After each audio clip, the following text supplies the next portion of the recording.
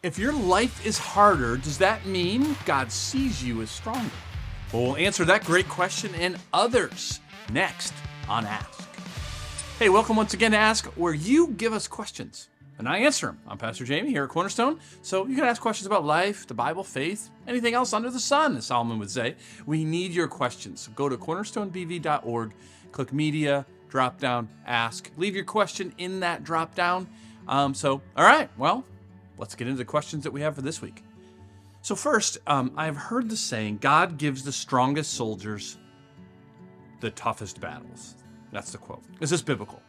So first of all, no, I would say that it's not biblical. Let's read what Paul said in the letter of Corinthians. This is in chapter 10, verse 13. No temptation has overtaken you that is not common to man. God is faithful, and he will not let you be tempted beyond your ability. But with the temptation, he will also provide the way of escape, that you may be able to endure it. I can see where someone might get the strongest soldier facing toughest battles quote from this. If God doesn't allow any one of you to be overtaken by your temptations, then if you have more severe tests than another person, maybe God sees you as stronger, right? Nope. And the key is in the verse when it says God is faithful. God provides the way of escape, not you.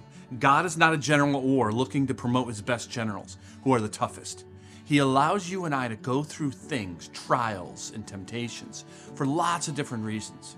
I'm sure there's many, but the main thing the trial does for us is it draws us closer to trusting God.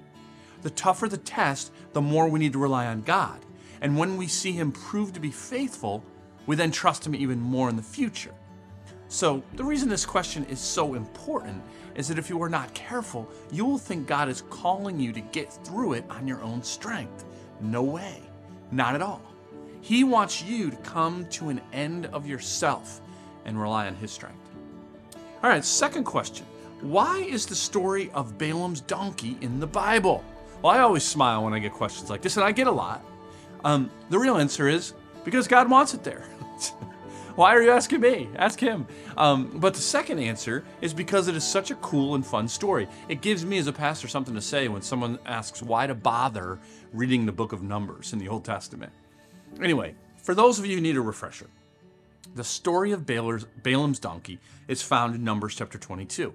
So what happened was the king of Moab, he's terrified of the Israelites, and he sends people of his to pay off a false prophet named Balaam, who would have gladly done it, by the way. But Balaam is told by God, no way, he is not to go with them to pronounce that curse that the king wants. So then the king sends more people with even more money. But again, God says to Balaam, no. And Balaam asks if he can go with them. And he says, okay, so Balaam goes. But the Lord then gets angry and sends his angel with this awesome sword. Balaam can't see the angel, but his donkey does and refuses to keep going. Balaam gets angry with the donkey and beats it. God allows the donkey to speak and then reveals to Balaam that the donkey actually saved his butt. So first reason we see in this story is that Balaam is dumber than a donkey. But why did the Lord tell him that he could go when it's obvious the Lord did not want him to, right? That's the question. And ultimately, we really don't know, but there's probably a couple of reasons at least. First, the Lord knew Balaam's heart, and he probably knew he was up to no good. Secondly, the Lord had already given him the answer the first time and was angry that Balaam kept pressing the issue. Well, Balaam does go, and he listens to God, and he gives an actual prophecy to the king, and the king does not like it at all. Balaam would later show his true colors and betray Israel, so don't feel so bad for him in this story.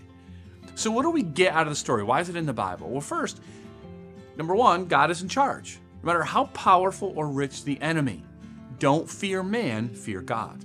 Secondly, there will always be someone willing to tell you what you want to hear for enough money. This is a tale as old as time.